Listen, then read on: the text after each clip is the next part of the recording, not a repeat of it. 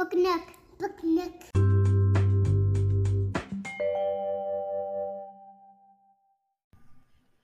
Hi, this is Leanna. Today we're reading Usha and the Stolen Sun.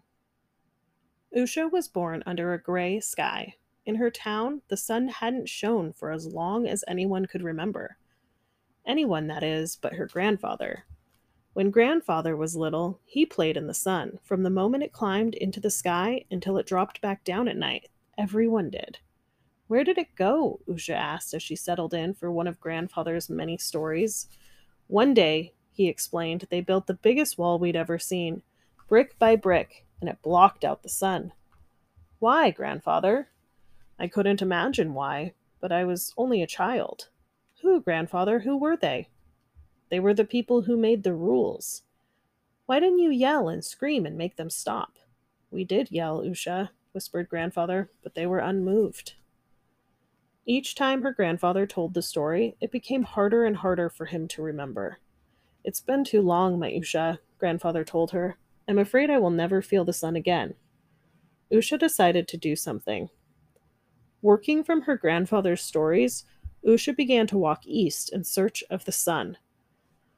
On the first day, she saw clouds pouring rain into puddles as big as swimming pools.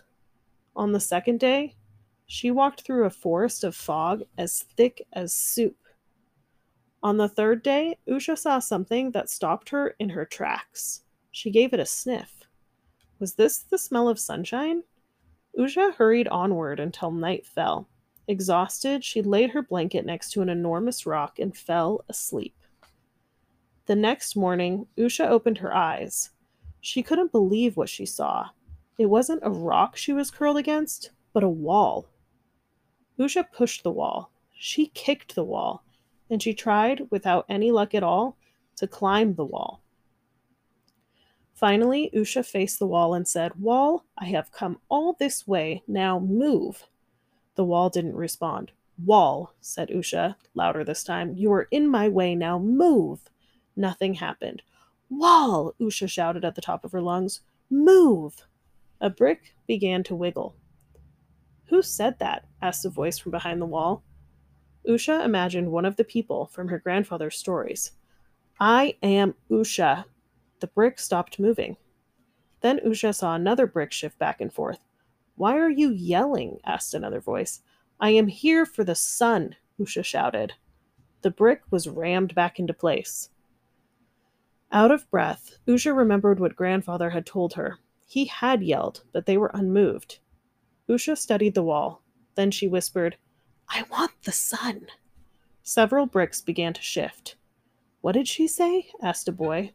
"Shh, I can't hear her from behind this silly old wall," said another voice. "I am here for the sun," Usha sang quietly into the wall. Then she began to share grandfather's stories. Some were sad and made Usha cry. Others were funny, and she laughed aloud. Many of the stories made Usha angry. She shared them all as brick after brick was removed. And just as Usha was almost out of words, the wall began to shake. The wall began to sway. And with a giant rumble, the wall crashed to the ground. When the dust cleared, Usha climbed the pile of bricks and saw children. "She's just like us," one whispered.